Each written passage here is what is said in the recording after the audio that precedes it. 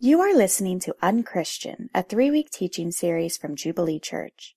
This series looks at some of what non-Christians think of Christians and the intensity with which they hold these views in the hopes of equipping Christians to be better able to express the love of Christ to our generation. If you would like more information about Jubilee Church, please visit our website at jubileestl.org.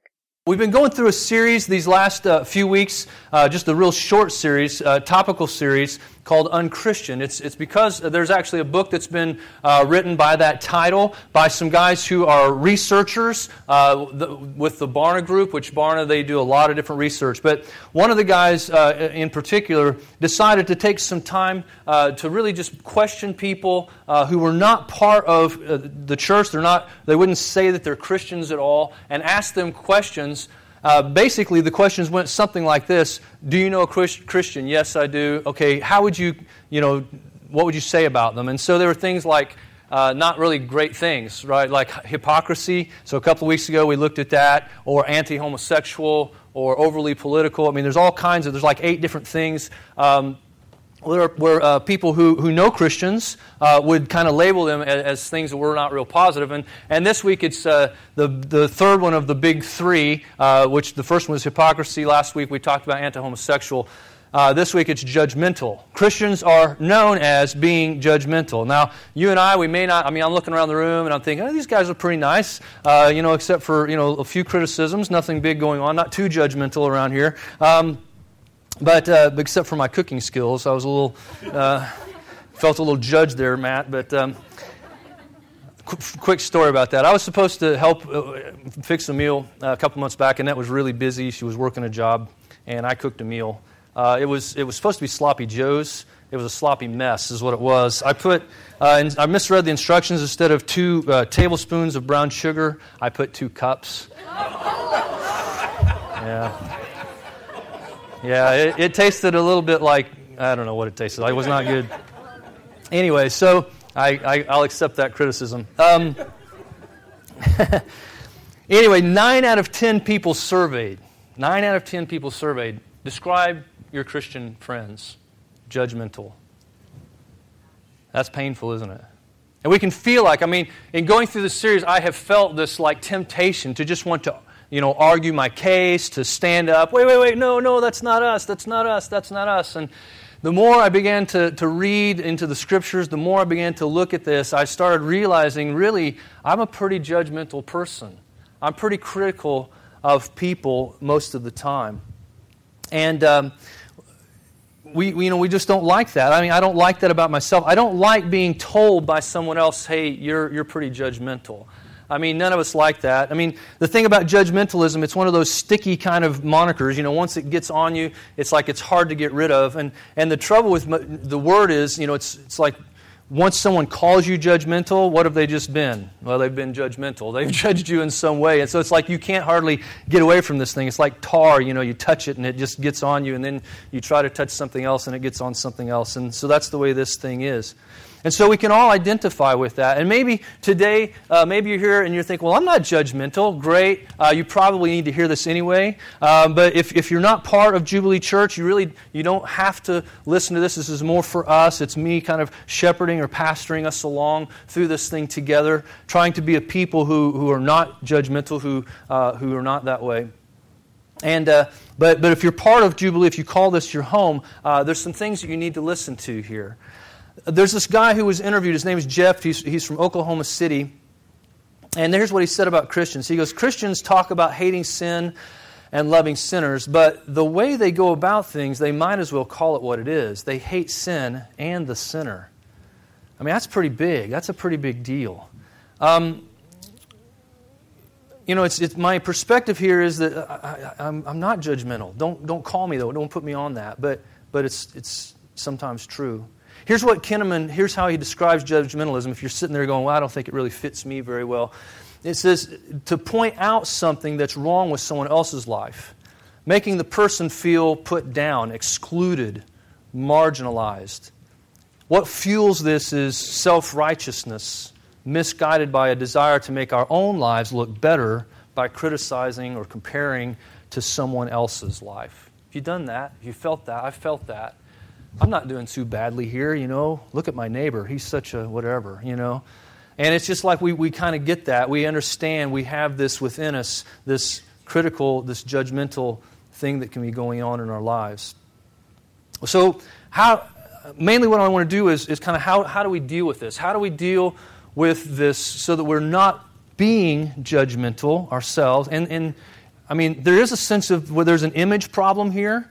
And we can't fix like the image of all Christianity around the world. I get that. I understand that. You understand that. And I'm not really all that concerned about our image, but here's what I know to be true. When our behaviors change, when things do change about us, the attitude that we approach life, when that does change, in time, it does change the way people think about us. It's true. Anytime you've had life change that happens with you, people begin to notice. And they may have thought one way about you at one point, but as they get to know you, they realize that's not necessarily true.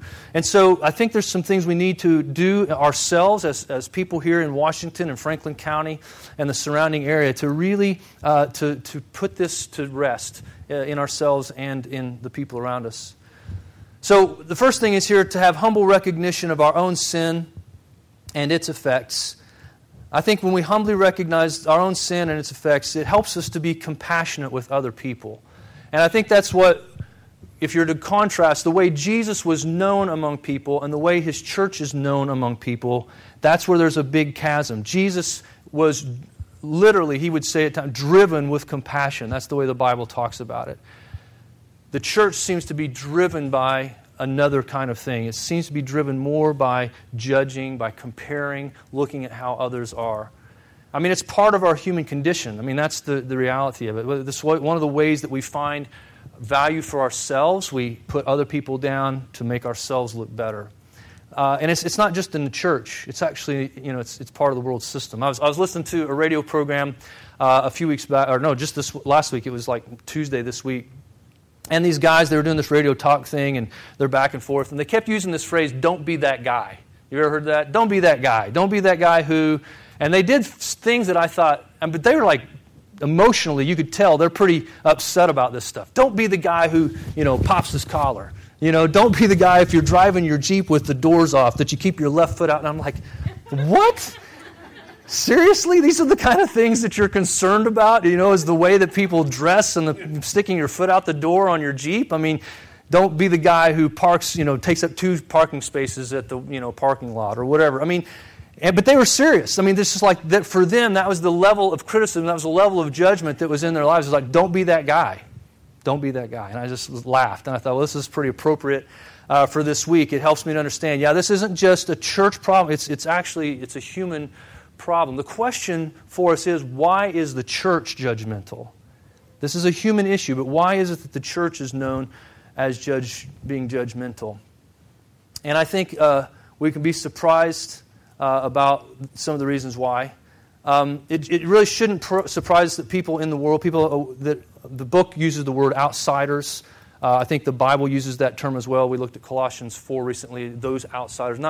Not being critical, just saying that they're not within, they wouldn't have faith in Jesus, they wouldn't be following Him. And so we're not surprised at that. I think what we should be surprised is that the church seems to be very judgmental as well. Okay? We look at things that we would never do, and we see other people doing it, and we'll say things, maybe in our hearts or minds, we'll say things like this, hey, I'm not perfect, but at least I don't, right? Have you ever had that thought go through your head? Okay, it's just me. Sorry. I'm not perfect, but at least I don't. And I look at someone with something that different from me, then I criticize them. So we judge people out of fear. We fear what we don't understand. So someone's got a haircut that we just don't like, and we judge them as being maybe rebellious. Or they've got tattoos, and we think, well, they've got, daddy issues or whatever. Anything that seems, they work at a place that we think, well, you shouldn't work there. I mean, we just can judge people all the time based on those kinds of things. And we begin to, really what we've done is, Brian said this a few weeks back, we're defining Christianity as a set of behaviors. And when we do that, we're setting ourselves up not just to be hypocritical, but actually judgmental as well. So, we're pretty gracious with our own sin, but then we're pretty critical of other people's sins. a few years back, I was part of a group. We did an Alpha course. You guys know what Alpha course is. Alpha is like a 10-week course, basically taking people through, teaching them about who Jesus is, hoping they'll become Jesus followers. And it's a pretty cool thing. Well, we did this course, and I had two friends with me. Now, one's Randy and one's Brian. Not Brian Mowry, but another Brian. And now Brian had grown up in the church, pretty clean-cut guy, but he had long hair, and he had dual piercings in his ears, and he had a couple of tattoos, and he always wears shorts, and he always wore flip-flops. I mean, that is just like standard dress for Brian. And so we go into this, and then we got Randy. Now, Randy was real clean-cut. He had very, short hair, and he dressed really nice, jeans and closed-toed shoes and all that kind of stuff. Now, Randy actually was an ex-con. He had been in prison for drug running and gun running, both. Had spent nearly 30 years of his life in the penal system. So here's these two guys, clean-cut Randy, kind of trashed out looking Brian. We go into this meeting together, and people are looking at Brian like, who'd you come with? And he's like, I came with Steve, and I'm a part of the church. I'm doing, and then people were just like shocked. And then Randy, it's like they get to know him. They don't act like they don't even question him. And I'm knowing their histories and going, this is really cool. Now, the thing is, these were mostly people who would identify themselves as Christians, but they were very critical of Brian, had no question about Randy. And I thought, if you guys only knew. It's amazing. We do that all the time. We criticize people.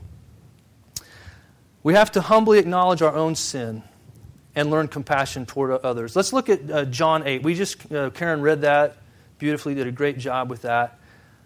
In this passage, we see Jesus, he's sitting, he's teaching some religious guys come along and they drag this woman. It's early in the morning.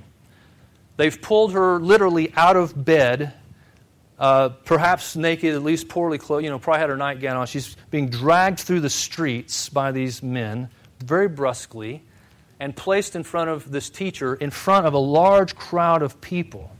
Can you imagine that happening?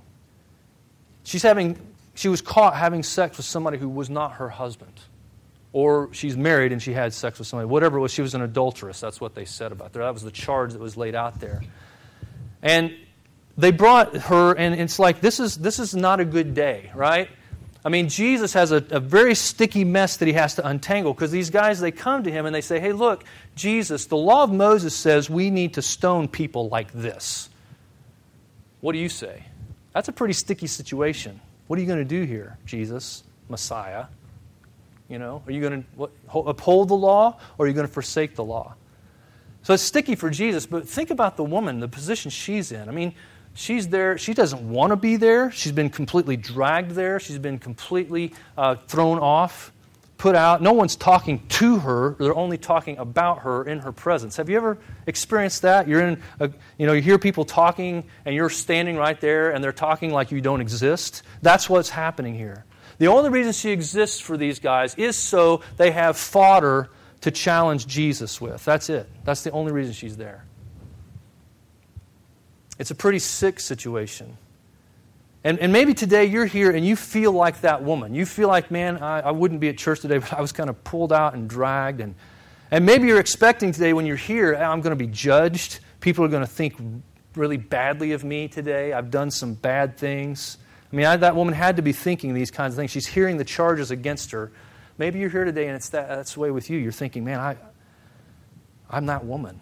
Man, we want to say at Jubilee Church, you are welcome to be here. We do not want to be like those guys throwing the book at you, right? We want to be like Jesus here, compassionate towards you. And I think as a church, we try to identify like with the gal, but I think sometimes we need to look carefully and realize we may look a bit more like the guys who are dragging her out of bed and dragging her before Jesus. We talk about people as if they're not really there. We deal with life as if basically these people around us who are doing such awful things, they're a problem. They cease to be people. They become things. They become objects of our disdain rather than people of our compassion.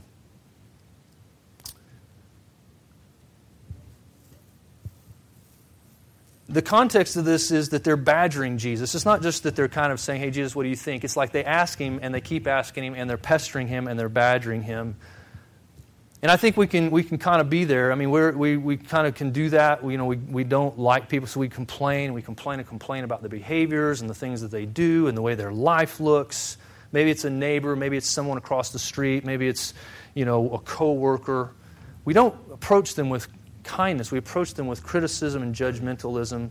When we pray for them, it's the kinds of prayers that are just like, get them, Jesus, kind of expecting him to throw the rocks at them or something. But the reality is, these guys, they're not wrong. I think you need to realize that. The law actually does say people who are caught up in adulterous lifestyles should be stoned. I mean, they've got a good point. They're actually right. This is what should happen to her. Now, there's somebody else that's not in the picture, right? There's the guy. It's like, where's the guy? Everybody wonders that. Well, yeah, he should have been stoned too. Okay, it's not just one or the other; it was both. But for some reason in that culture, maybe he was strong enough. He ran, or he's fast enough. He got away from him. Maybe he's strong enough. He fought him off. Who knows? Maybe he's actually there as part of the crowd who's condemning her. It's very possible. We don't know. But we know this: there's a woman. She's being criticized, and actually their criticism is correct. It's right. They should actually stone her as part of the law. And so the question really is Jesus going to, because Jesus said, hey, I didn't come to condemn the law. I didn't come to take down the law. I actually came to fulfill it. And so it's like a question of, okay, are you going to do this? And if so, how? How do you go about doing that? It's a pretty big deal. It's a pretty big deal. We can have people in our lives who are actually in very sinful situations. And we look at it and we know the correct assessment of it is this is sin. There is no two ways, ifs, ands, or buts about it. It is. I mean, we look at the law, we look at the behavior, we go, that is definitely sin. It's a big deal. Maybe it's your boss who tells these off-colored jokes and is very crass. Maybe it's a friend who votes, the opposite ticket that you vote, that you think is the right way. Maybe it's a neighbor who lives with her boyfriend, or a neighbor who lives with his girlfriend. You may feel like these religious leaders, you feel justified because there's only one way to think about this issue. What you're doing is clearly wrong. But what Jesus does is He helps these guys to see something about themselves and about Him. He begins to help them to see that they actually are sinners themselves. And what they're doing is they're looking at a piece of the law that they know for sure is being broken by this person. But what they fail to do is look and see their own lives and compare it with the law as well. And this is where we really get into trouble. We begin to look at other people's lives, looking and saying, see, they're living wrongly. But we actually fail to humbly examine our own lives and say, well, but what about me? So Jesus bends down into the dirt. We don't know what He writes. Everybody speculates. What does He write? Does He write the law? Does He write this passage or that? No one knows. Okay? So don't get into too much speculation there. Whatever it was, though, was enough that they read it. And when He says, hey, look, you're right. You should stone this woman. But here's the condition. Oh, by the way, did you catch that? Jesus actually tells them, go ahead, stone the woman. He agrees with the law. He says, yeah, that's a just penalty. Now, here's who starts. The person who hasn't sinned gets to start first. Oh. The person who hasn't sinned gets to pick up the first rock and chuck it. These guys are smarter than we are sometimes because they actually walk away. They realize, hey, we can't win this battle. We're not going to win this one. He's right. I've got sin issues in my own life. They walk away. We often keep pressing ahead, wanting to throw stones at people. And it's like Jesus is saying, no, you need to look carefully. The things that you're saying against others, are you actually doing either the same things or something else that's breaking the law? James, Jesus' brother, says, look, you break the law in one point, you've broken the whole law. So be careful about that kind of judgment against others. Jesus approaches with compassion, not condemnation. He wants these guys to evaluate their own lives, not just evaluate her life against this one issue. These men, they did come to their senses, they did walk away. And notice what Jesus did. Jesus stayed and Jesus stood. I'm going to talk about that a bit more, but I just want to point that out to you. When you're in the midst of your sin, maybe you're in the midst of the sin of being judgmental toward others, here's what Jesus does for you. He stays and He stands with you. He doesn't come against you. He stands with you. He wants you to actually be able to assess life properly and assess your own sin properly. He stays and He stands. To be stood with means that we have someone actually with us. You know the old country song, "Stand by your man," right? That kind of thing. It's a thing of fidelity and loyalty. Here's the thing about Jesus. He is faithful and He is loyal to His people, to stand by them, to help them to see what's going wrong in their own lives, not just in the lives of others. He stayed. He didn't condemn the woman. He didn't pick up any stones. He stood by her in her sin. He didn't run away. He didn't walk away. And He was the only righteous guy in the crowd. He was the only one who hadn't sinned. He was the only one who was perfect in every single way. He had the actual right to pick up the stone and throw it at her, and He chose not to. Isn't that great? That's who Jesus is. He doesn't throw stones. He says, "I don't come to condemn the world, but through me the world might be saved." That's how Jesus comes into the world. So we have to evaluate our own lives. We have to look at and see, okay, am I just criticizing others and basically, but I'm living an uncritical life toward myself? Now, let me just give a quick warning about that. I'm the kind of person who I can get pretty introspective pretty quickly, navel, gazing, always wondering what's going on inside here. Maybe some of you are like that. There's a story in the book about this gal who, she's just before her wedding, her fiancé fails to do something that was like critical for the wedding planning, right? And she comes unglued. Bridezilla hits the scene. Boom! She starts screaming at him about all the things he's done wrong. And he wisely looks up at her and he simply says this, "Is this the way you talk to yourself? Is this the things that you hear in your own heart all the time?" It broke her instantly. She suddenly realized, the voices that I hear in my heart and my mind are constantly critical. And so she was, guess what? Constantly critical of others. Now, so be careful. Don't get into this mode of constant criticism. That's not the point. The point is to let Jesus evaluate with you. And I'll talk a bit about that more in just a moment, about being part of a community that actually helps to do that. You don't have to navel gaze. You don't have to get down on yourself and just wonder, always questioning your own motives, always. But you do have to be aware. Hey, if I'm judging others, there may be stuff in me that I need to be taken care of as well. Okay, so that's the first thing. We have to be humble and acknowledge our own sinfulness. The second thing is, we actually, the charge is this: Christians are always trying to fix me, and their help is unasked for and unwanted. These guys definitely were trying to fix this person, right? And it was definitely unasked for, it was definitely unwanted. Most of the criticisms, most of the judgments that we have in our hearts and minds toward others, they're not asked for, and they are definitely not wanted. And we just often go charging in, trying to fix people. We view people as problems rather than people. But notice what Jesus does here. These guys, they talk about her. Jesus actually eventually talks to her. These guys make accusations. Jesus asks questions. Do you see a difference there in how the situation is handled? In microcosm, what's going on here is Jesus is showing hospitality. The way that we challenge this idea that people are always trying to get into my lives just so they can fix me, their help is always unwanted and asked for, is actually we have to continue to be and learn more and more what it means to be a hospitable people.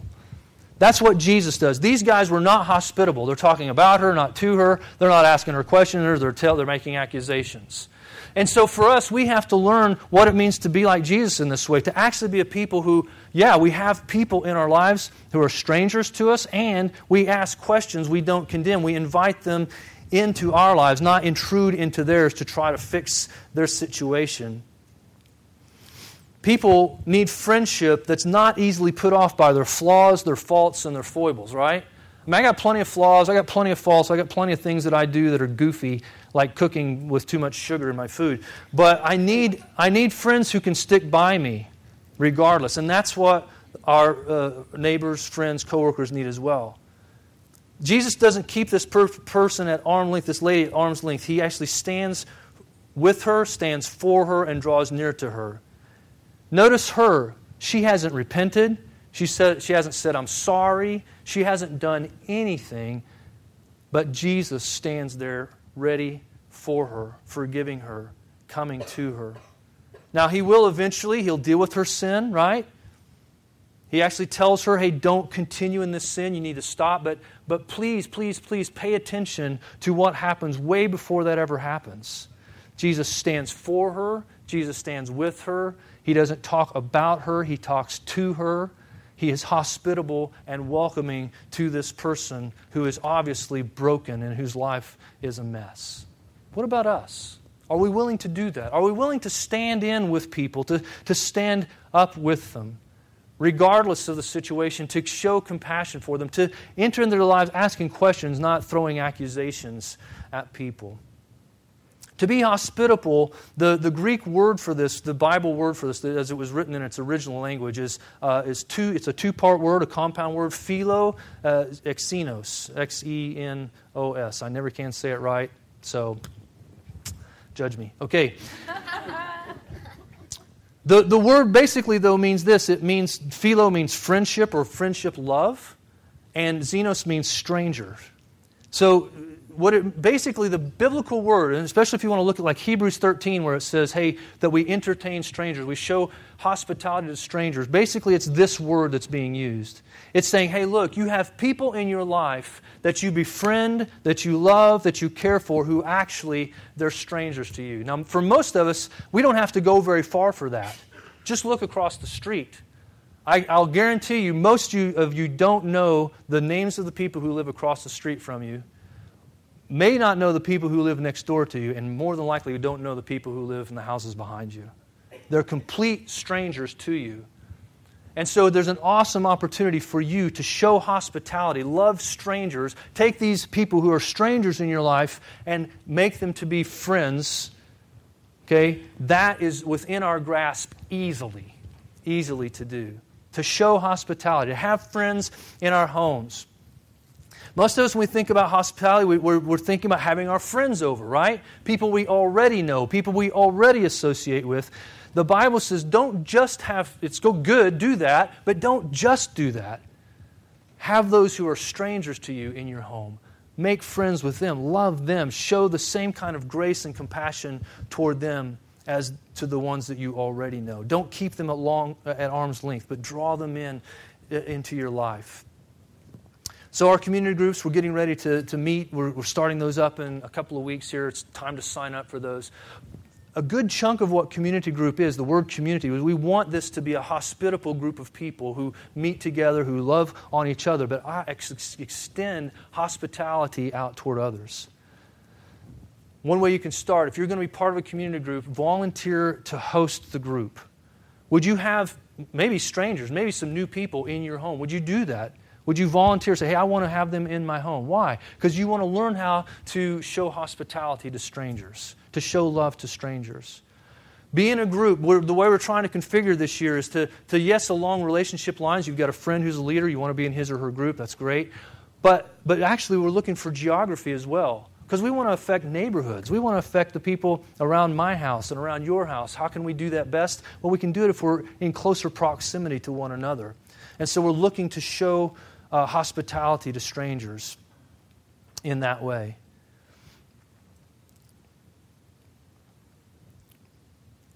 So that's community groups. Here's some things you can do. If you don't know what to do, let me give you like 5 things. I've done these before, but I'll just kind of put them out there because I think they're important. First of all, begin with prayer. Would you just begin with prayer? It's the word bless. It's just an acrostic. Just use that. Begin with prayer. Would you begin to pray for 2 or 3 people in your life who are far from Jesus? This is a great way to show hospitality to strangers, is to pray for them. So we've got new neighbors behind us. I just noticed we were gone for a couple of days, came home, I look in the backyard and down the hill, there had never been toys in this backyard before. Now there are toys in the back. It's clear they have small children. They're like the little Tiny Tots tables and stuff, you know. I'm like, sweet, another opportunity to get to know a neighbor here. It's great. Down the street, a couple of houses. Across the street, new neighbors there, sweet young couple. They've got a couple of kids, just had a new baby. We got to give them a gift, you know, and just to say, man, we're so thrilled with this new life here. And we barely know them, but we're taking them from being complete strangers to us and working toward making these guys into friends. So we begin to pray with them. We listen to their story. What's going on in their life?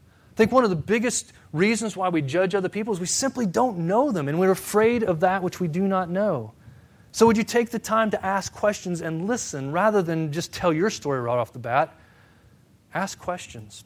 Dylan Neely, one of the pastors up in the city church location, he says, he told this story recently. He said, I was in a situation, I was riding in a 45-minute car ride with this guy, and I thought, man, I got to make every minute count with this guy.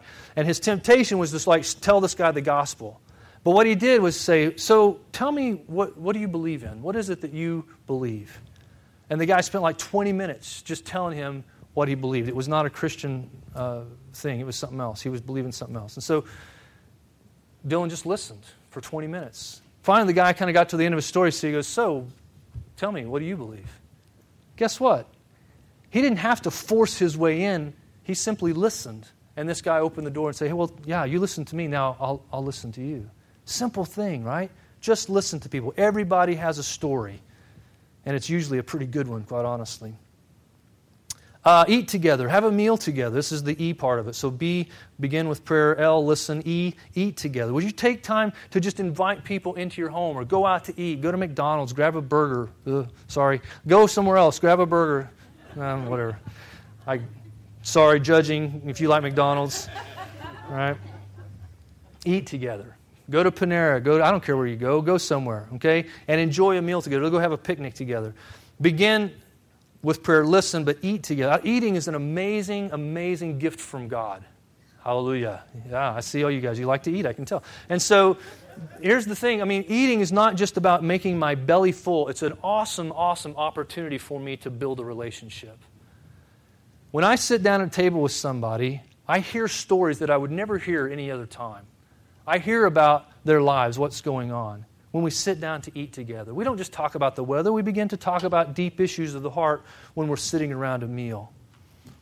Serve them. What can you do? I told you about my neighbors down the street, they just had the baby. So we serve them how? Well, we give them a gift. It's taking care of the baby a bit, looking for other opportunities as well. What can you do that shows love? Extending your hands and your feet to show love to someone else. And then, share your story. One of the best ways to love people, I think, is to share your story. Tell them after you've blessed them, you've prayed for them, you've listened to them, you've shared meal with them, all those things. And there's an opportunity, share your story. There's nothing more powerful than your story. I just think it's a powerful thing to be able to say, here's where I was, and here's how Jesus saved me out of that mess. This is where I am today. I just think it's an amazing, amazing tool. So do that. Share your story with other people. Don't be afraid of it. Don't be ashamed of it. It's a great story. It's a great testimony of how God saved you and redeemed you, brought you back to Himself. Now, so we show hospitality, but we have to continue on here. Being a disciple means that we encourage one another regularly. We realize that we're loved and accepted by Jesus, and we can love and accept others who are different from us. I mean, that's part of what community groups do. I'm totally excited about doing that, helping people become from strangers to friends. But community group means more than just that. It means that we begin to speak into other people's lives. We deal with our own issues together. Now, that may be a little strange to you. You think, no, I want a community group where we have nachos every week and we talk about sports. I don't want you to delve into my life. I don't want you to be telling me what's going on with me. But see, when we get that kind of an attitude, we become very judgmental. If we are not open, allowing people that we trust and care for to come into our lives to share what's going on inside of us, then we become very critical and judgmental of others. We fail to realize, hey, there's stuff going on in us. Personal story, okay? Last winter, I'm on the phone. I called Rick up. Rick Hine is one of our elders here. I called him up, and I was kind of ticked off about a situation. And I just said, look, these people, they're just not listening to me. And it was their fault, too, by the way. And it had nothing to do with the fact that when I was talking to them, I made them feel judged. Okay, it had nothing to do with that. No, I mean, I'm expecting him to kind of agree with me. Yeah, you're right, Steve. These are just boneheads, and you just need to kind of, tell them what's what. That's what I was hoping for. But instead, what he said, well, hey, when you talk to people, are you actually listening to them? Are you actually finding out, do they agree with your assessment before you walk away? And I was like, dang it. Click. Just, we don't do that anymore. Sorry. Click. However you do that. I wanted to hang up on him because he's beginning to edge into me. He's not, there were maybe some issues that need to be dealt with others, but actually the problem, a good part of the problem was me, and he was able to help me to see that. And I was able to walk out of a sinful attitude, really, toward others. See, do you have relationships like that? People around you who are willing and free, that you've kind of deputized them to say, hey, I need you to speak into my life. I actually don't want to live a hypocritical life. I don't want to live a judgmental life. I need help to see when I've got the blinders on. And I've got friends who will do that for me. Do you? See, community groups, it's about that as well. It's about being a part of a community who, as we talk about stuff, when we start to realize, hey, I got an issue, and I need you guys to help me through it as well. Or someone may ask a question, and you just feel like, oh, hey, don't condemn me, don't judge me. They're not judging you. They're actually loving you.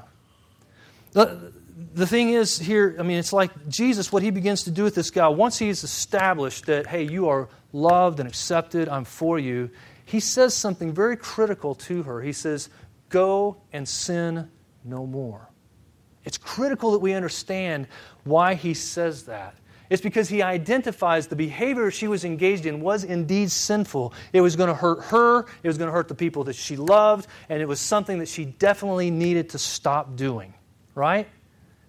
But he didn't do that until he had established a friendship, a connection, a faithfulness, a loyalty to her. And she was able to get up from there and, we presume, walk away and not engage in that behavior anymore. We have to have people in our lives who are willing, because of love, because they've listened, because they care for us, that they can speak sharply and cut through to the things that actually are in our hearts that need to be dealt with. Yeah? I need people like that. You need people like that. Part of the criticism that people have, the reason why they have is because Christian lives often look very much just like the world's do, and it doesn't seem like we care because we're not addressing, or it doesn't appear that we're addressing those issues. In our lives, we have to be willing to have issues addressed together. Not trying to judge people, actually trying to listen to the judgment of Jesus and then submit ourselves to his judgment. That's the issue. If you're a follower of Jesus, it's not your job to judge everyone else in the world outside these doors, but it is our job actually to judge one another in this way, to care for one another enough to speak truth into one another's lives.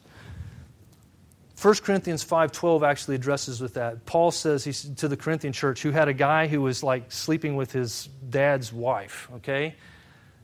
And they're kind of like, whoa, we're not doing anything about this because we're not supposed to be judging. And he says this, he says, for what do I have with judging outsiders? Is it not those inside the church whom you are to judge? Now again, it's a different word. It's not condemnation. It's not condemnation. It's care. It's speaking the truth in love. That's what Paul is addressing here, and that's what we need to address with one another. Are we willing actually to lay our lives before others and say, yeah, I need some judgments here. I need to hear the judgment of Jesus in this area of my life. And I need to submit myself to it. It's a scary thing, I realize that, but it's a necessary thing. Here's what we know, though. Jesus definitely, when he comes, when our friends come to us, they're doing it out of love, out of compassion, not out of judgment, not to throw us out, not to throw stones at us, but actually to help us, to build us up, to help us get up and go and sin no more. That's the purpose of that. Now, I want to go back to something about Jesus. I said that he stood with this gal, In this moment when he says, go and sin no more, he actually was standing in her presence. He actually had taken her from being on the ground to lifting up. She's actually standing now. And there's a couple of things I want you to know. When the start of this story, Jesus was sitting and he was teaching. The role of a judge is often described in biblical terms as sitting. Okay? They're sitting and they're instructing, or they're sitting and they're making judgments. That's the way Jesus starts the story. He ends the story, though, standing up with this woman. Now, the difference is this. The people who, in the Old Testament stories, who stood were not judging, they were delivering. They were setting people free who had been under judgment. So when you read about Moses, it says Moses stood before Pharaoh and he declared, let my people go. Elijah stood before King Ahab and his evil wife Jezebel, and he stood before them and he says, before the God before whom I stand. And he judges them in that way, but he delivers the people of Israel by standing for them. That's what Jesus does for us. If you've got your Bibles there in John chapter 8, I want you to just see the transition that happens throughout this story. And if you're on the page 840 something, 894, look at verse 59 down at the bottom of the page. Here you have a woman, she's been condemned, she's sinful, she's been condemned, and they want to throw rocks at her, right? That's what they're wanting to do. They're wanting to destroy her life, take it away because she is a sinful person. Here's Jesus, the sinless Son of God, the one who withstood the pressures of temptation and never buckled under their weight. Some people look at Jesus, they go, well, Jesus never sinned. He must not have really experienced temptation. No, the way when you experience temptation, the full weight of temptation is to stand against it and not have your knees buckle under the pressure of it. That's what Jesus did. He didn't buckle under the pressure to start throwing rocks at this woman. He didn't buckle under the pressure to worship Satan when he said, hey, bow down to me and I'll give you the nations of the world. He didn't buckle to the pressure at the cross. When the weight of the cross is upon him, he is able to stand. He is able to stand for us and not buckle under the pressure of temptation. He withstood all temptation and never once sinned. You and I face temptations, my knees buckle under the weight of it so quick it's not even funny. Jesus doesn't. He stands. Now look what happens in verse 59. It says, so they picked up stones to throw at who? At Jesus. See the transition that happens, the transaction. Here's a woman condemned to die under the wrath of guys, and she's sinful. Here's Jesus, the sinless Son of God, never buckles under the pressure, and he now is having stones. They're ready to chuck stones at him. He took her place. He took your place. He took my place. The condemnation that this woman deserved, Jesus actually got. They picked up stones to throw at him. The condemnation that I deserve, my sin, what it deserved, Jesus took the condemnation on the cross. I'm so grateful that Rick and Sarah talked about Romans 8 today. Because the reality of it is there is now no more condemnation for those who are in Christ Jesus. The law of the Spirit of life in Christ has set us free from the law of sin and death. It goes on to say in that passage that he does not condemn us, but he did condemn sin. To say, hey, we love the sinner, but we hate the sin is an accurate statement for Christians. Because here's what Jesus did. He loved us enough to die, but he hated sin enough to die. We have to put ourselves in harm's way for others, just like he put himself in harm's way for us. This is how we show love and compassion toward others. Receive this today. This proclamation, this knowledge that, hey, my sin was covered because the one who should have been condemned was not, so that the one who should not have been condemned, he was. He took my weight of sin upon him. Would you do that? Would you receive that? I know in doing so, what it does is it frees us from the pressure of trying to make ourselves feel better by criticizing other people. By condemning their lifestyle, we feel better about our lifestyle, from creating a set of religious rules. Hey, I pray with my kid every night. I do these things. I go through these Bible stories. My life's pretty good. Meanwhile, you're critical and you hate yourself and you hate other people. I mean, that's not helpful, guys. But Jesus stood condemned for us. The sinless Son of God did not buckle under the pressure, but received our condemnation so we could walk free.